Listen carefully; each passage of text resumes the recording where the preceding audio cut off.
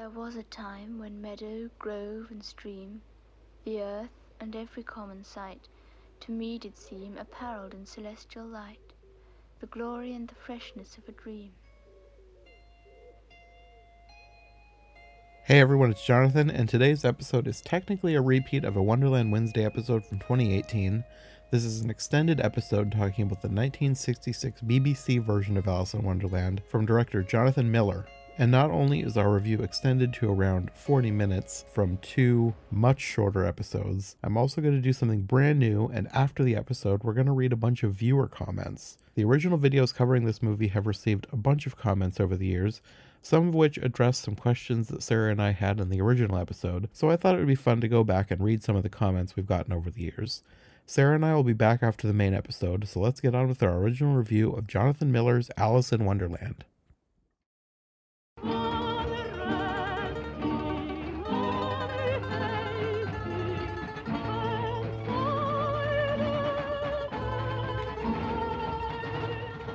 Hey everyone, welcome back to Wonderland Wednesday. Today we're going to be talking about the 1966 BBC version of Alice in Wonderland.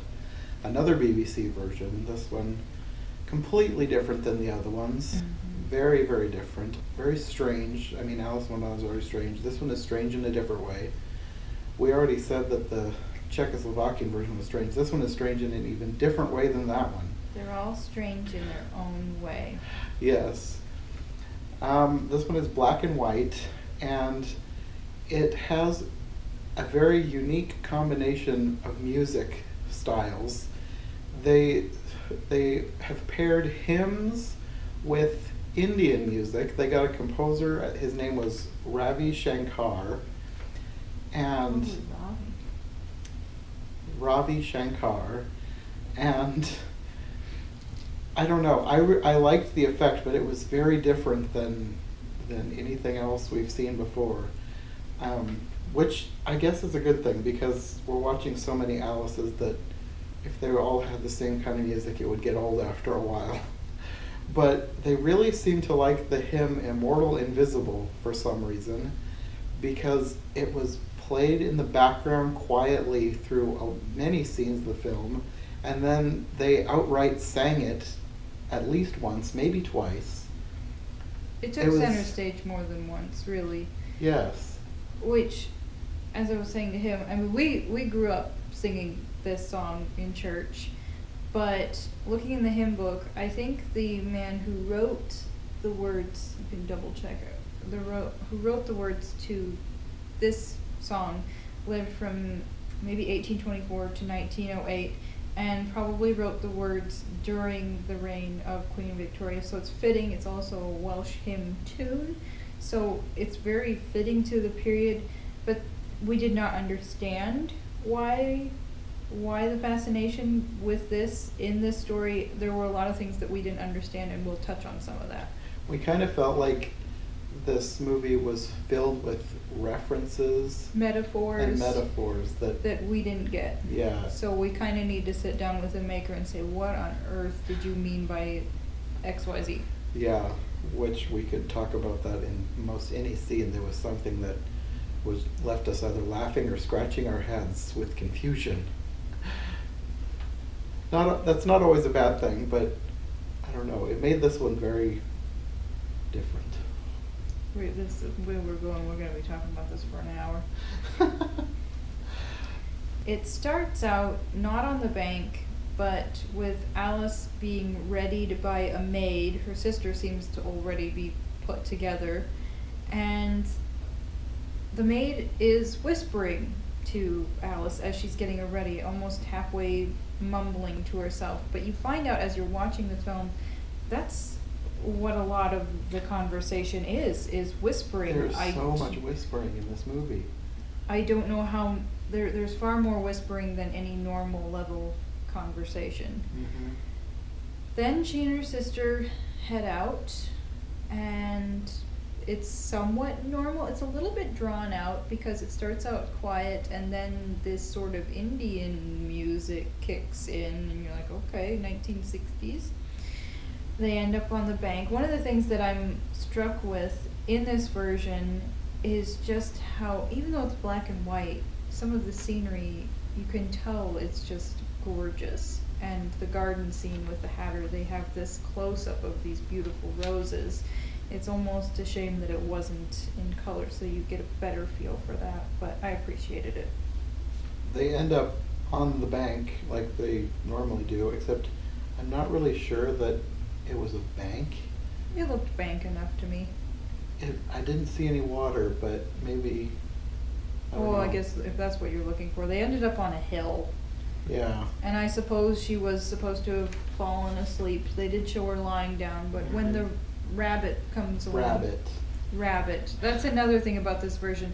All of the people that should be animals are played by people, and they insert all sorts of animal noises, but the people aren't making the animal noises. Yeah. They're just overlaid onto what is happening, and it's almost like it's supposed to be a metaphor of what these people are acting like or what they are. But even if you've read the story, you know what animals the people are supposed to be, and the noises don't ever seem to match because they're barnyard animals. Yeah, like during the caucus race, there was a whole lot of pig noises. Which you have to wonder, is that what he's thinking that these people are acting like? I don't know. That was just one of the many things that confused us about this version. Right. So the rabbit comes along and he's flailing like, "Come follow me," and she's looking off in the distance like she doesn't even see him. This is another thing. Mm-hmm. Alice was chosen, she wasn't an actress and she didn't do any acting after this, but she was a serious young person, and the person who made this film was drawn to that and he wanted her. Throughout the film, she shows practically no emotion. And she's always staring off into the distance, it seems like. For the most part. And every once in a while you get a look from her that seems kind of like, "Oh brother, these people," but still very serious. But apparently he's gotten through to her and she takes off after him, and they go into underneath this old bridge, which is neat looking. But instead of falling down the hole, all of a sudden she's in what seems like an old school or church. Or maybe even a museum or some combination. I'm thinking that they were trying to convey school. I wonder if they were trying to have a throwback to Lewis Carroll, his life. It could have been. I don't know, but it was one of the many things we didn't understand. There were these flowing white raggedy curtains. And then there are stairs, and there are these human anatomy charts showing all the muscles. What on earth? She ends up in this little room with the bottle, and apparently they didn't have a lot of budget for major special effects, but you liked the way they did it. The way they did the shrinking and growing, I thought was really clever because they used different camera angles. So they had a close-up on her face while she was drinking, and then they immediately would cut to her under the table as small. I thought it was a really clever way to get around any budgetary constraints that a scene like having someone shrink and grow would cause. I thought it was really well done, and it struck me as one of the best effects of the movie, much better than a lot of the other ones we've seen where they tried to green screen it in or whatever. It was just really simple and kind of genius, I thought. A few more notes on the visual aspects of this film. One, she wins the award so far of Alice with the fluffiest hair. I don't know if it was because it was the 60s, but she has this really fluffy, straight hair, and I don't know if they were going for mysterious with this or what. Two, unlike an Alice where you might expect one outfit on the bank, one outfit for Wonderland, or just the same outfit throughout the whole bit, she has at least 3 different outfits depending on the scene. And so, it's not like she changes outfits. No, it's just all of a sudden she is in that outfit. So when she follows the rabbit into the hole and ends up in the school, all of a sudden she's in a different outfit. She ends up back in that other outfit in a different scene, and at some point she seems like she's in a pinny and more of a simple dress. There wasn't really any continuity with her clothes, and I don't know if that was on purpose or it just sort of happened. Another mystery. I love her second outfit, which I can go into more. It was beautiful. The clothes are a topic in and of themselves in this film because they made some interesting choices that didn't fit. Her second outfit was gorgeous. It's one that I actually wouldn't necessarily mind owning. It looked kind of satiny and full at the back, and she was wearing these adorable little boots. That aside, another interesting visual thing about this film is how many dead animals are in it.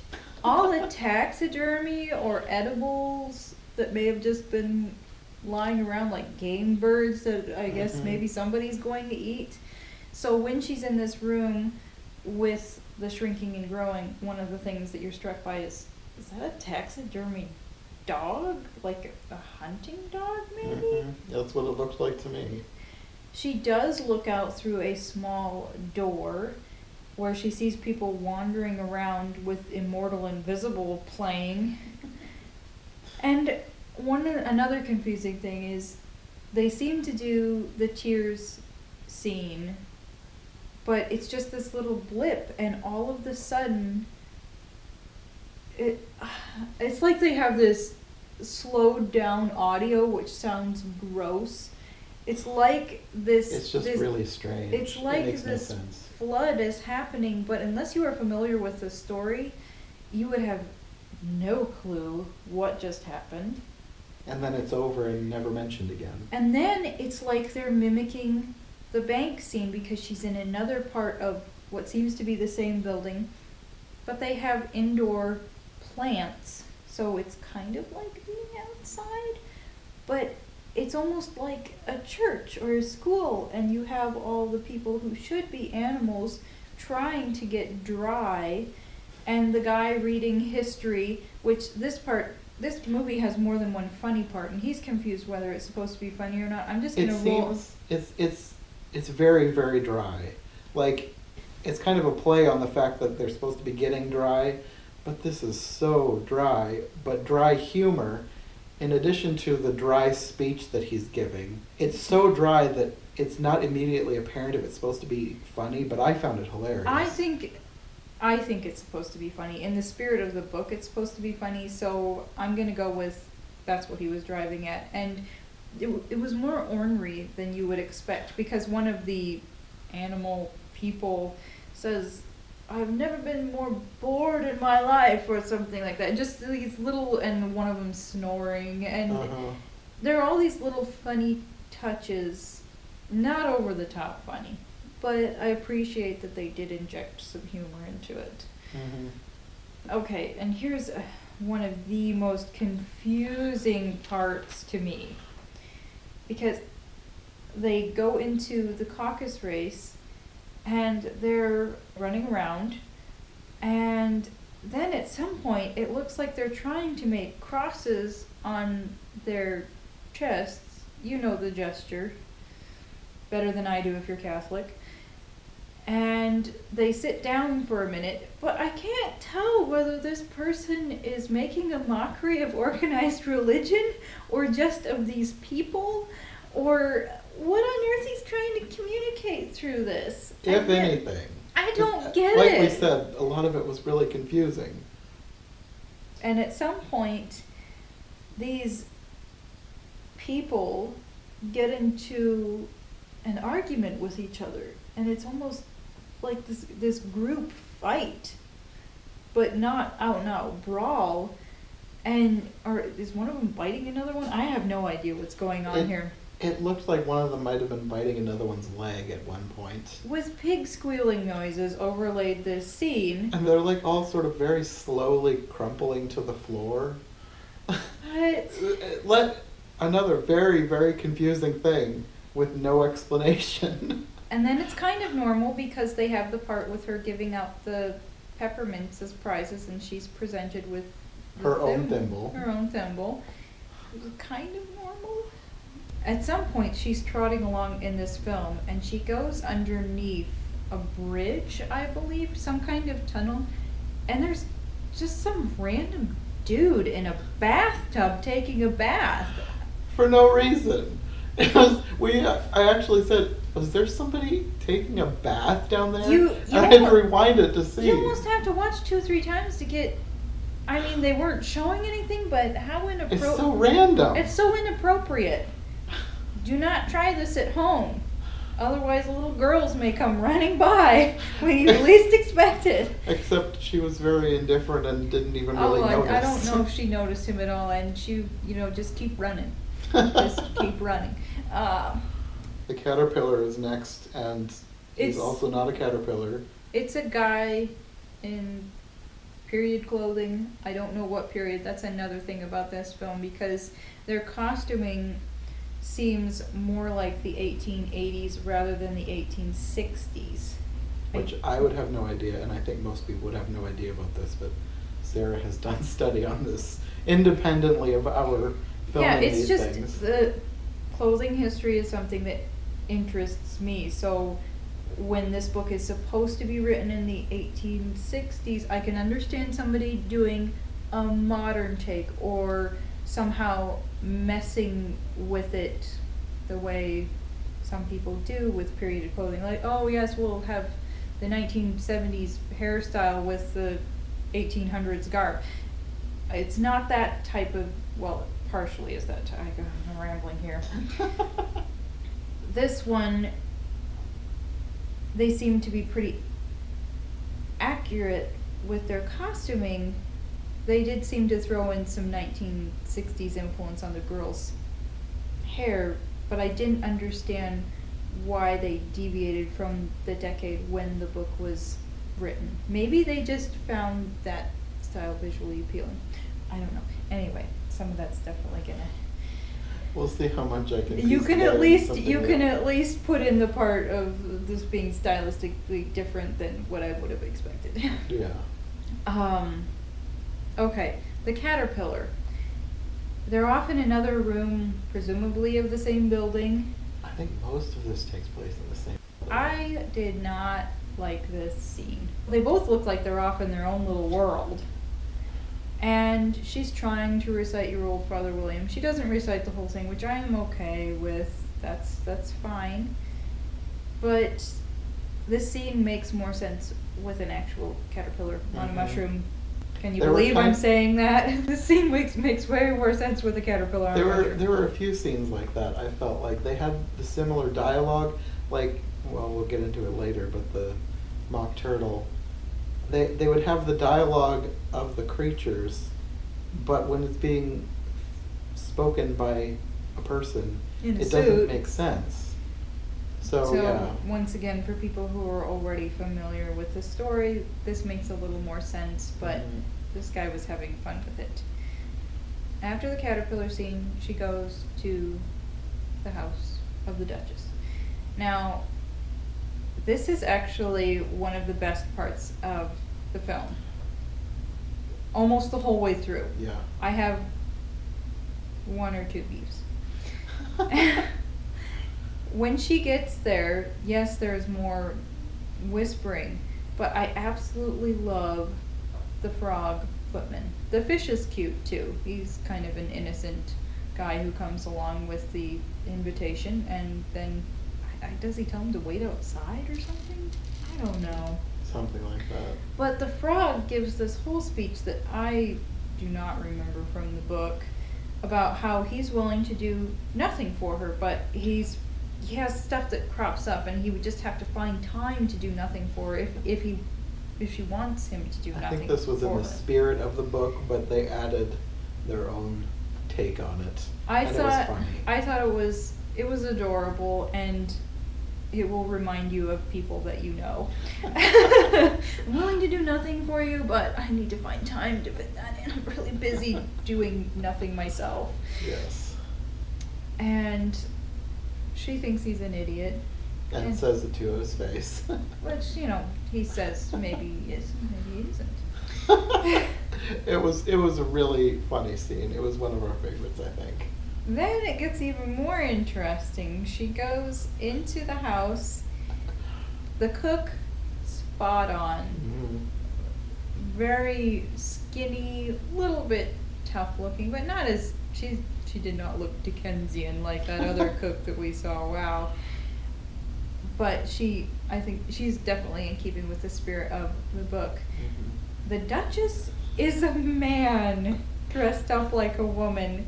We read about this ahead of time, and we were expecting the worst, but it turned out really well. I don't think I was expecting the worst. If any woman could be played by a man, the Duchess is already supposed to be a homely, obnoxious, annoying character. So to have a guy playing this part, playing it very over the top, very well. And I don't know if he was ad-libbing a little bit in there. There was a lot of dialogue from the book, but it was funny. Mm-hmm. Oh my. He's probably one of my favorite Duchesses so far. You don't expect to actually be laughing out loud watching the Duchess. Mm-hmm. He made us laugh. And the cook made us laugh too, dancing around the kitchen, singing together. Normally that song is just weird, not funny, but they hammed it up to the point where it was funny. Yes. And then it took this dark turn, like he hated this baby, and he's speaking in this sinister manner to the baby. Alice takes the baby, which turns into the pig, and then she's having the whole conversation with the Cheshire Cat, but it's whispering in her head. And you don't see the cat either. And at first I thought that she was replacing the cat. I thought she was talking to herself. Yeah.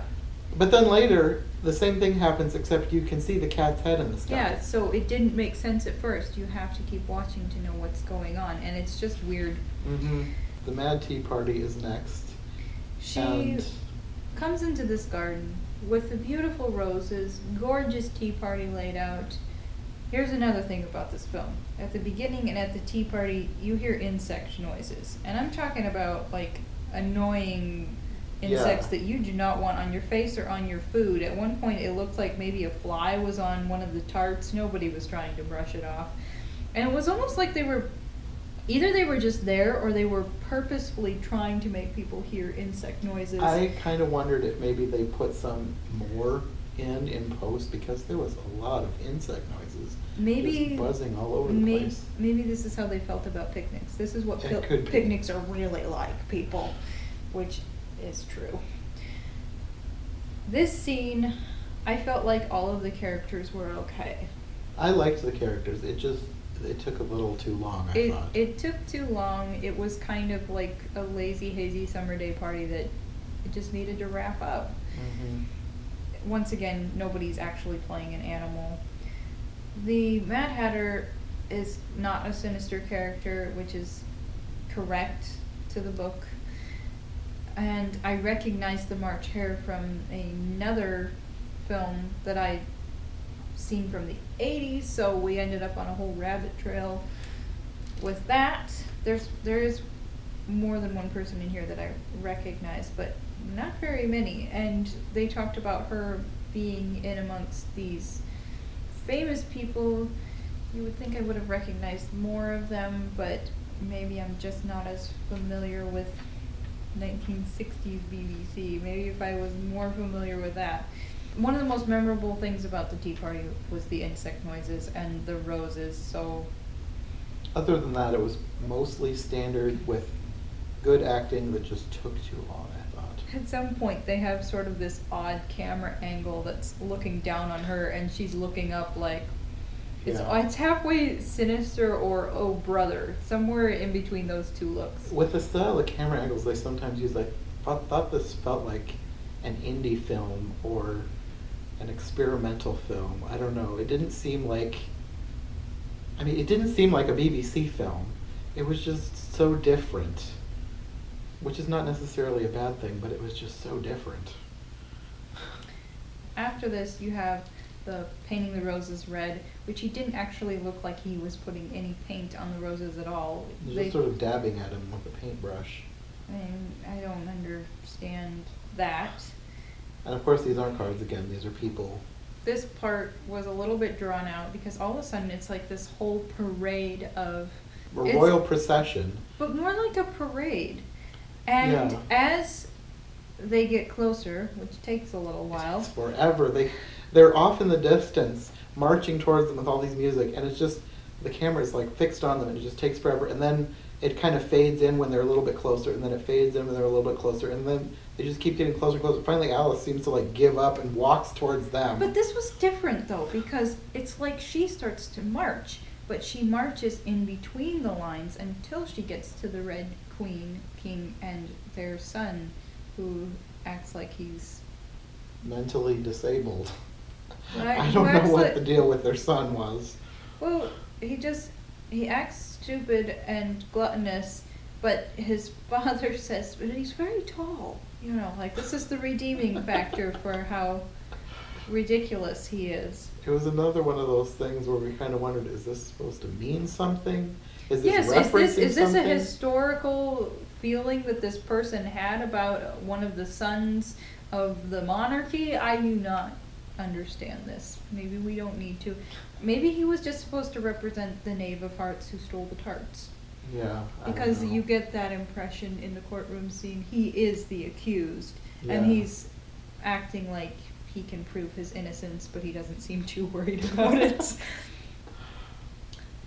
Then, of course, you have the scene where the cards are in trouble and they're supposed to be beheaded. And here's a really odd thing. There's like this whole funeral procession. Where they're singing Immortal Invisible.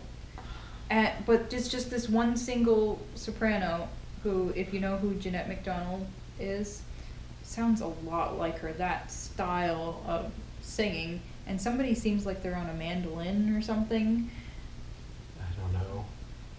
It was just very odd.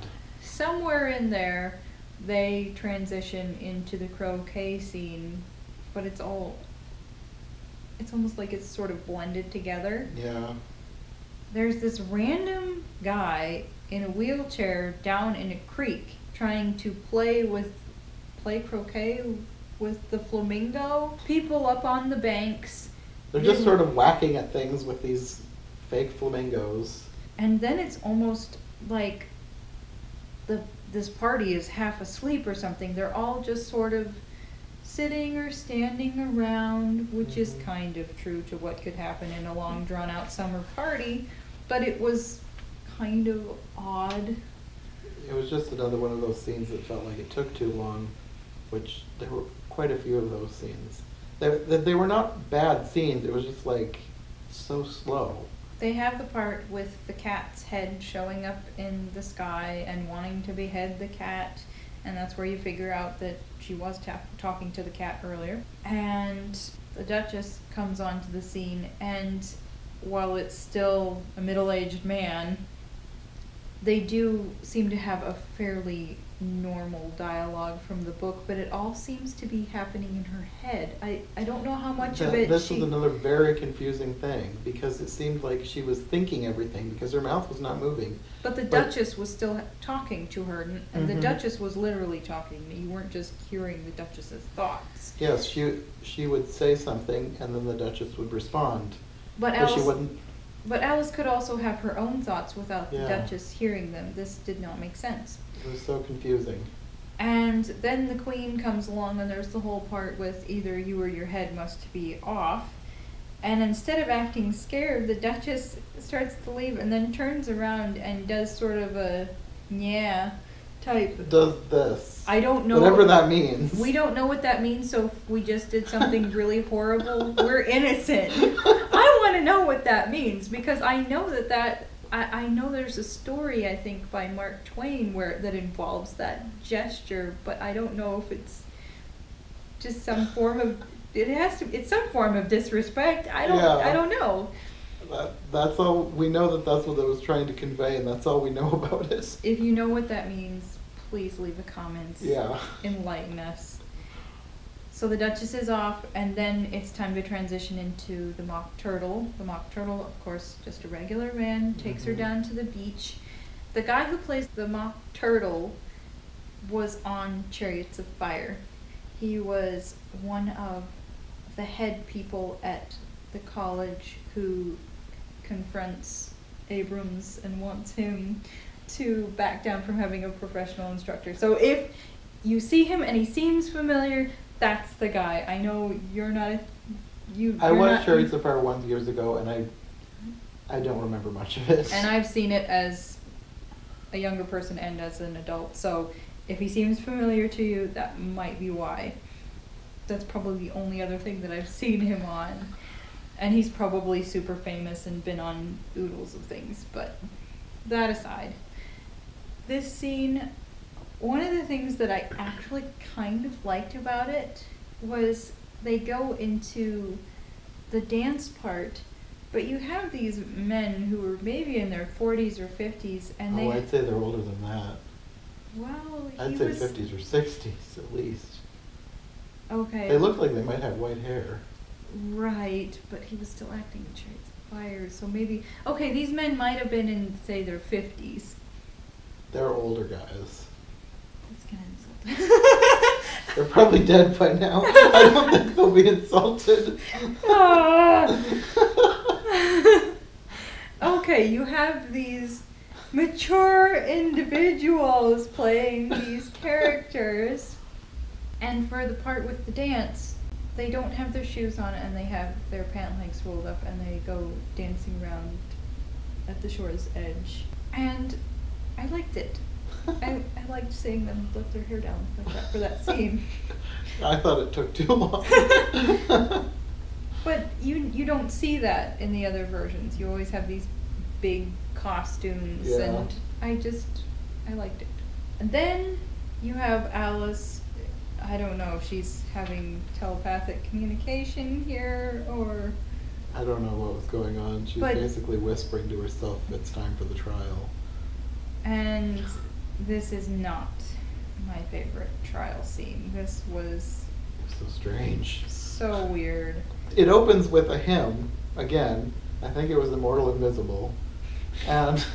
But you pan around the courtroom and you have all these people. You have the random dude shaving. You have a farmer doing his farming in there, and somebody who looks like just a random pedestrian that you might find on the Victorian streets. It just looked like they were infusing everyday Victorian life into this courtroom where it didn't belong, but they were trying to be metaphorical or something.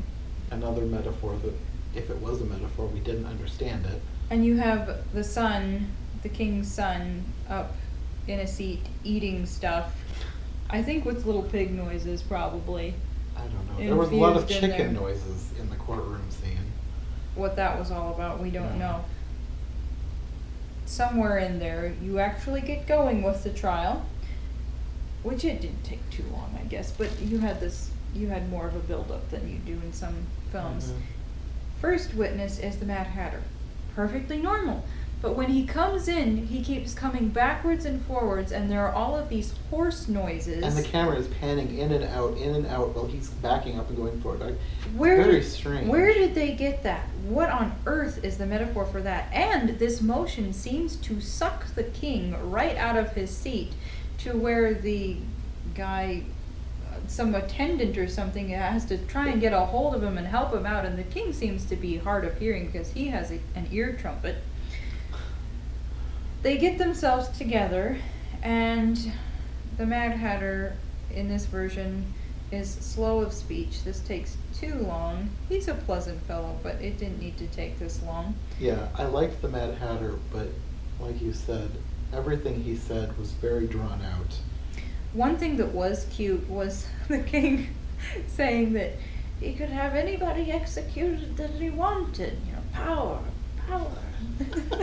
That was funny.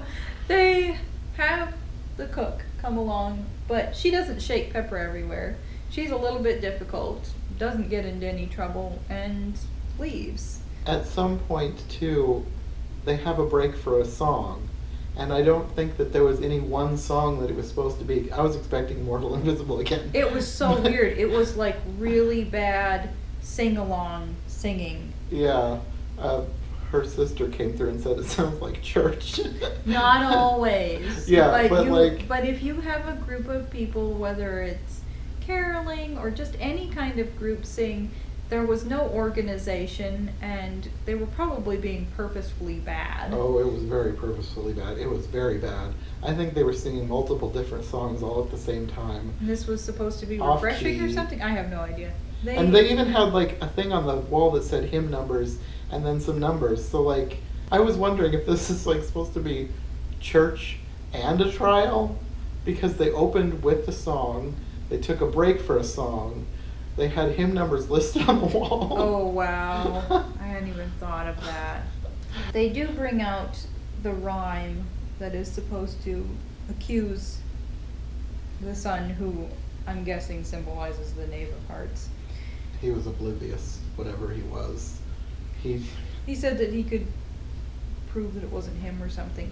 Another thing that's odd about this is that Alice starts to teleport around the courtroom, as well as shrinking and growing, but she seems to, and this would make sense if you were dreaming it, but another thing that's visually odd is that at some point you have her standing there, but you also have her reflection in a mirror, but her reflection in the mirror is doing different things from what she's doing. The mirror isn't even facing her. It's No. both her and the mirror are facing the camera, and you have the shrinking and growing, and appearing in different places in the courtroom.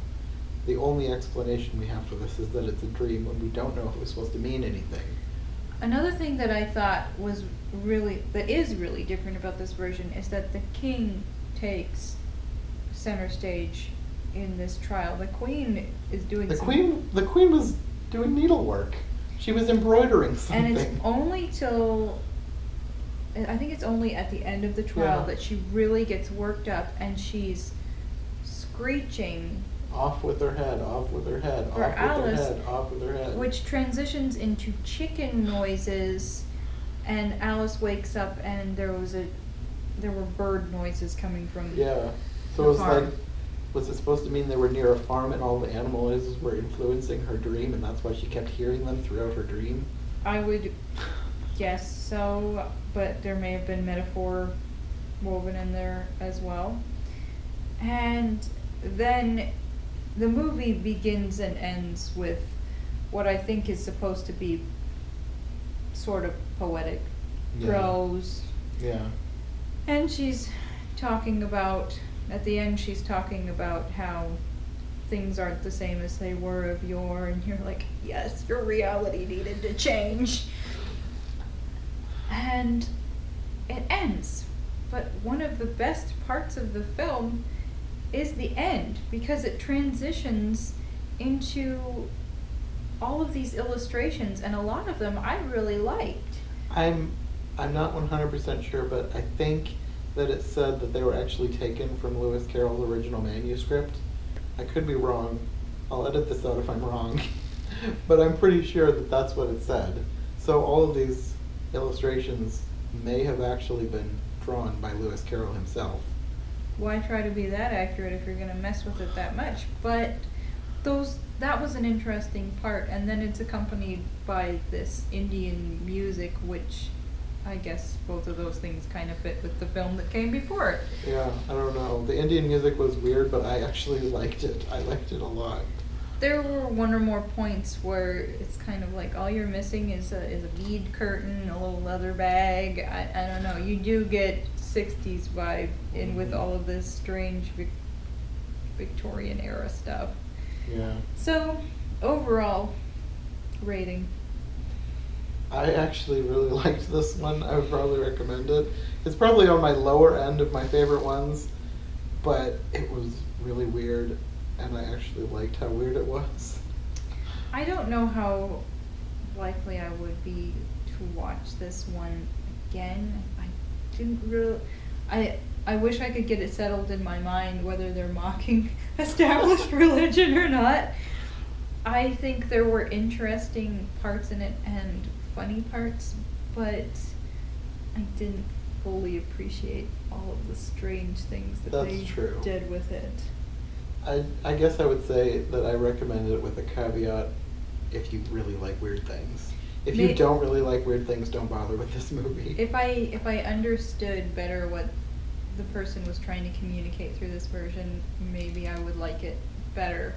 There were different... I love how much they incorporate natural beauty into it. And of course I like that one outfit, but it wasn't... there were things that just didn't do it for me, I guess. It was very confusing, and I don't understand most of it. But I still liked it. I can't explain it. I liked it despite being confused. You want to know what's terrible? I think I like the Czech version better. That doesn't have to be terrible. I don't know which one I liked better either. I don't know. I liked different things about both films for different reasons. Okay. I guess that's all for today. We don't know what we're watching next. You get to be surprised. Yeah. So See you next time. We'll see you next time. Bye. Bye.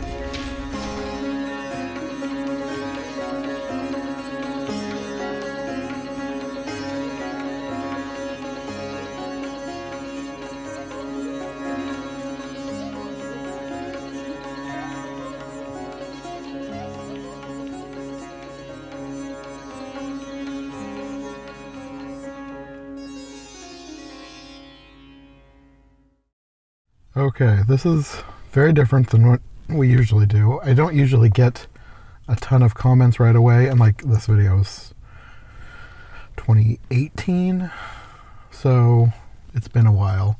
So it's collected a lot of comments, and I feel like it's had more interesting comments than a lot of the videos, because most of the time comments are just like, I really like this, or like, I really like this part, but this had some interesting comments that I thought we should talk about, so I thought since I'm going back to this episode and re-releasing it as a brand new podcast, we might as well record an extra little bit to talk about. Okay. So I'm not going to do like all the comments, but I'm going to pick out some of the most interesting ones. One of the main comments that I wanted to talk about was just because it clarified something that we had questions about when we originally recorded, because she runs through that building and we were like, what kind of a building is this? Because it had all those medical things on the wall, and it's like, is this some sort of a school or a church or what? We didn't know. So this person, who they have their name as I have a unique perspective on the world, they wrote, it isn't a church or a school, it was a hospital called Royal Victoria Hospital. It was demolished in 1966 and abandoned at the time that they filmed it. Oh. So they filmed that scene in an abandoned hospital. So I wonder if the curtains were just like that? I bet so.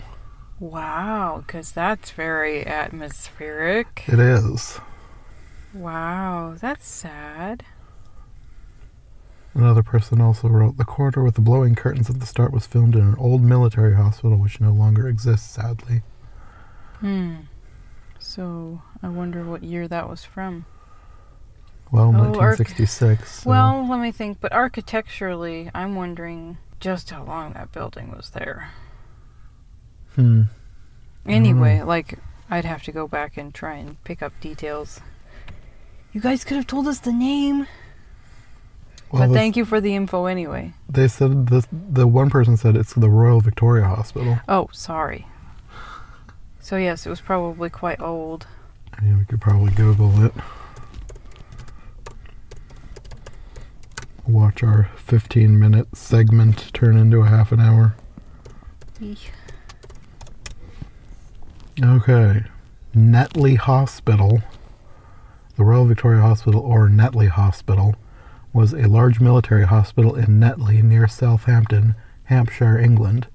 Construction started in 1856 at the suggestion of Queen Victoria, but its design caused some controversy, chiefly from Florence Nightingale.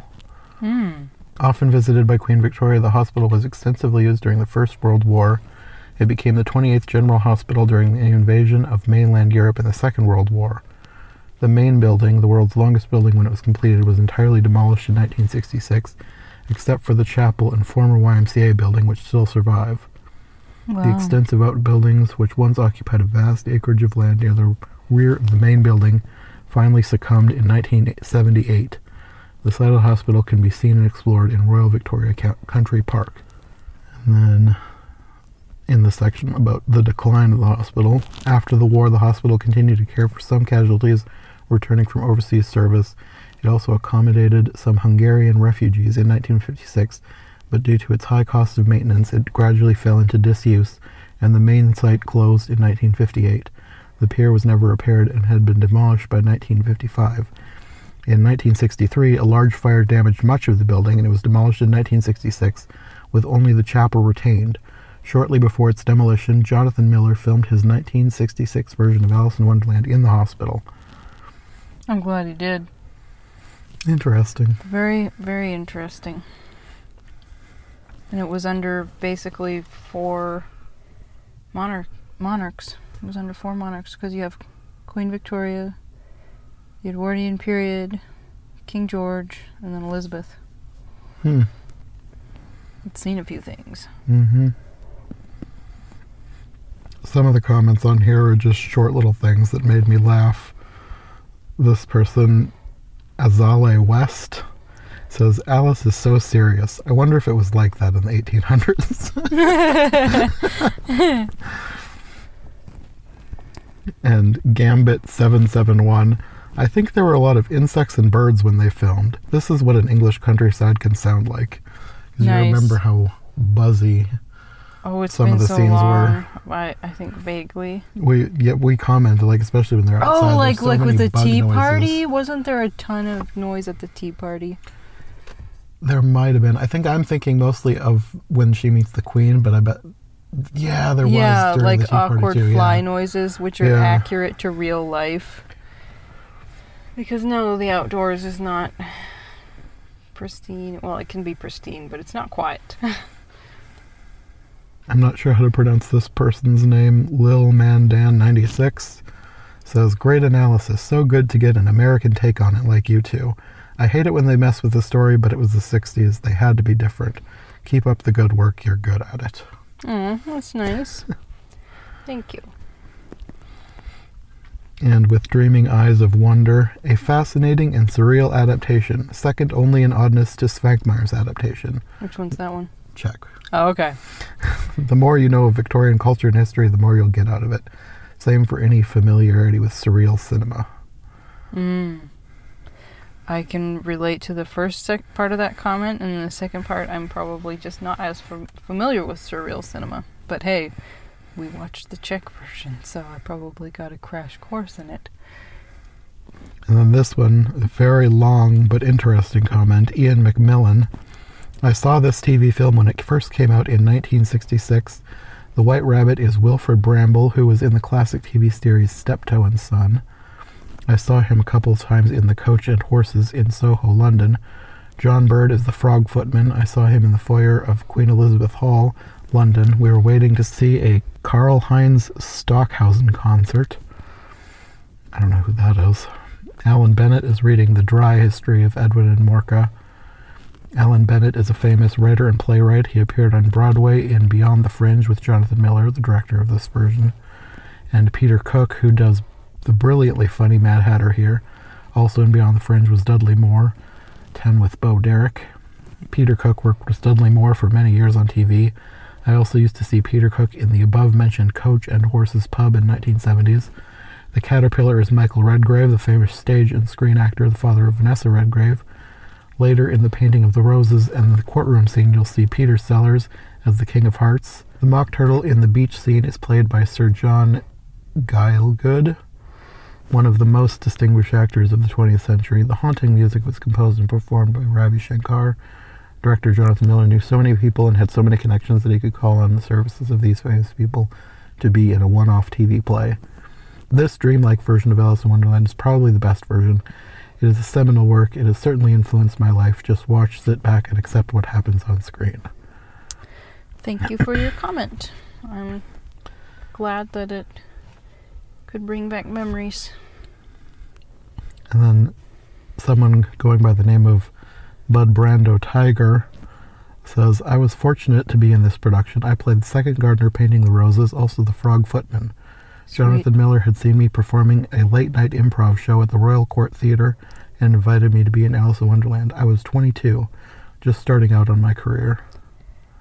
And you are one of the best parts of this film. And my goodness, that other footman is just so cute. I bet that was him, because he said he was 22, and the one that we would have interpreted as the frog was a lot older than 22. So I bet he's the one who came in to deliver the letter. But he would have been the fish. Well, they weren't dressed up, so maybe they weren't sure which was which. Well, okay, if you were the guy who came in the door, you had the cutest look on your face. And if you were the guy sitting there giving the speech about how you might do nothing for her, that was one of the best parts. Either way, the two of you are probably my favorites as far as that scene goes. First or second would also be the French one where they actually had the song about passing the buck. That was a good one. Yes. As far as what we've seen, you're probably my favorite. Trickstick 84. Thank you for posting your thoughts from an American viewpoint. The thing to remember about this version of the story is that director Jonathan Miller is very much an intellectual artist. He studied medicine, which perhaps explains the anatomical drawing seen in the hospital set. Then he became a serious director of theatre and opera productions in London.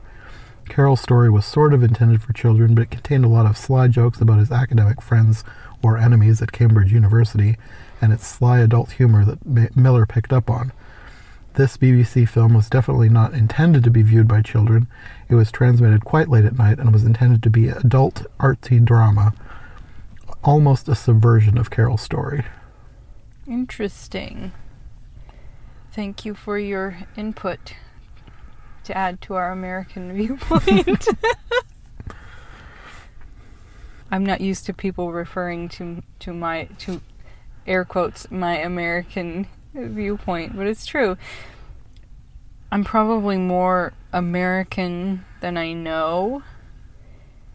It's just that I don't know. Yeah, I'm just not used to anybody from another country making that comment. We have our dads came from Canada, and we grew up watching British television, and we have so much British ancestry that I have such a strong connection to my British side, and you probably feel the same way too. It's like I have other things in there too, but when push comes to shove, the big things on my mind are going to be like English and Welsh and all that. It's like I know that I have German, I know that I have Danish, but etc. But where my heart and probably my temperament and tastes tend to lie a lot are with British things. Yeah, I think I'm the same way. I'm pretty sure there's a lot of Danish in especially on my mom's side. Who doesn't love a good open-faced sandwich except for my dad from Canada, who didn't know what was happening when he showed up in this community.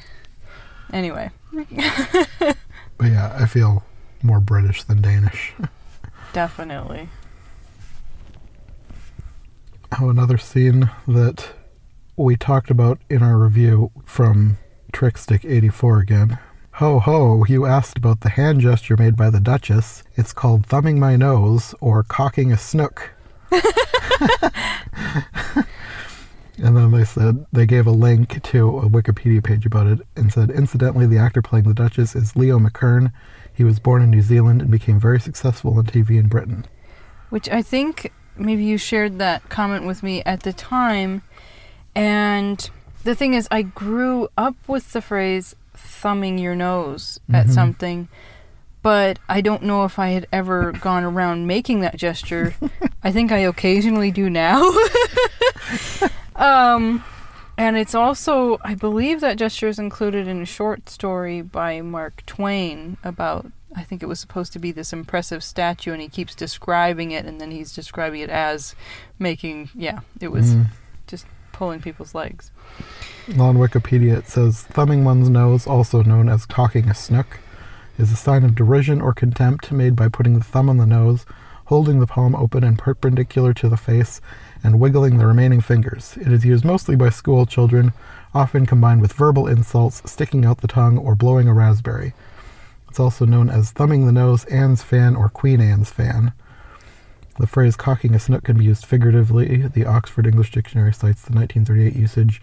The Rome-Berlin Axis cocked the biggest snook yet at the League of Nations idea by Eric Ambler in his Cause for Alarm. It was like, where does that come from? Is it supposed to be like some snooty lady holding a fan in front of her nose, or?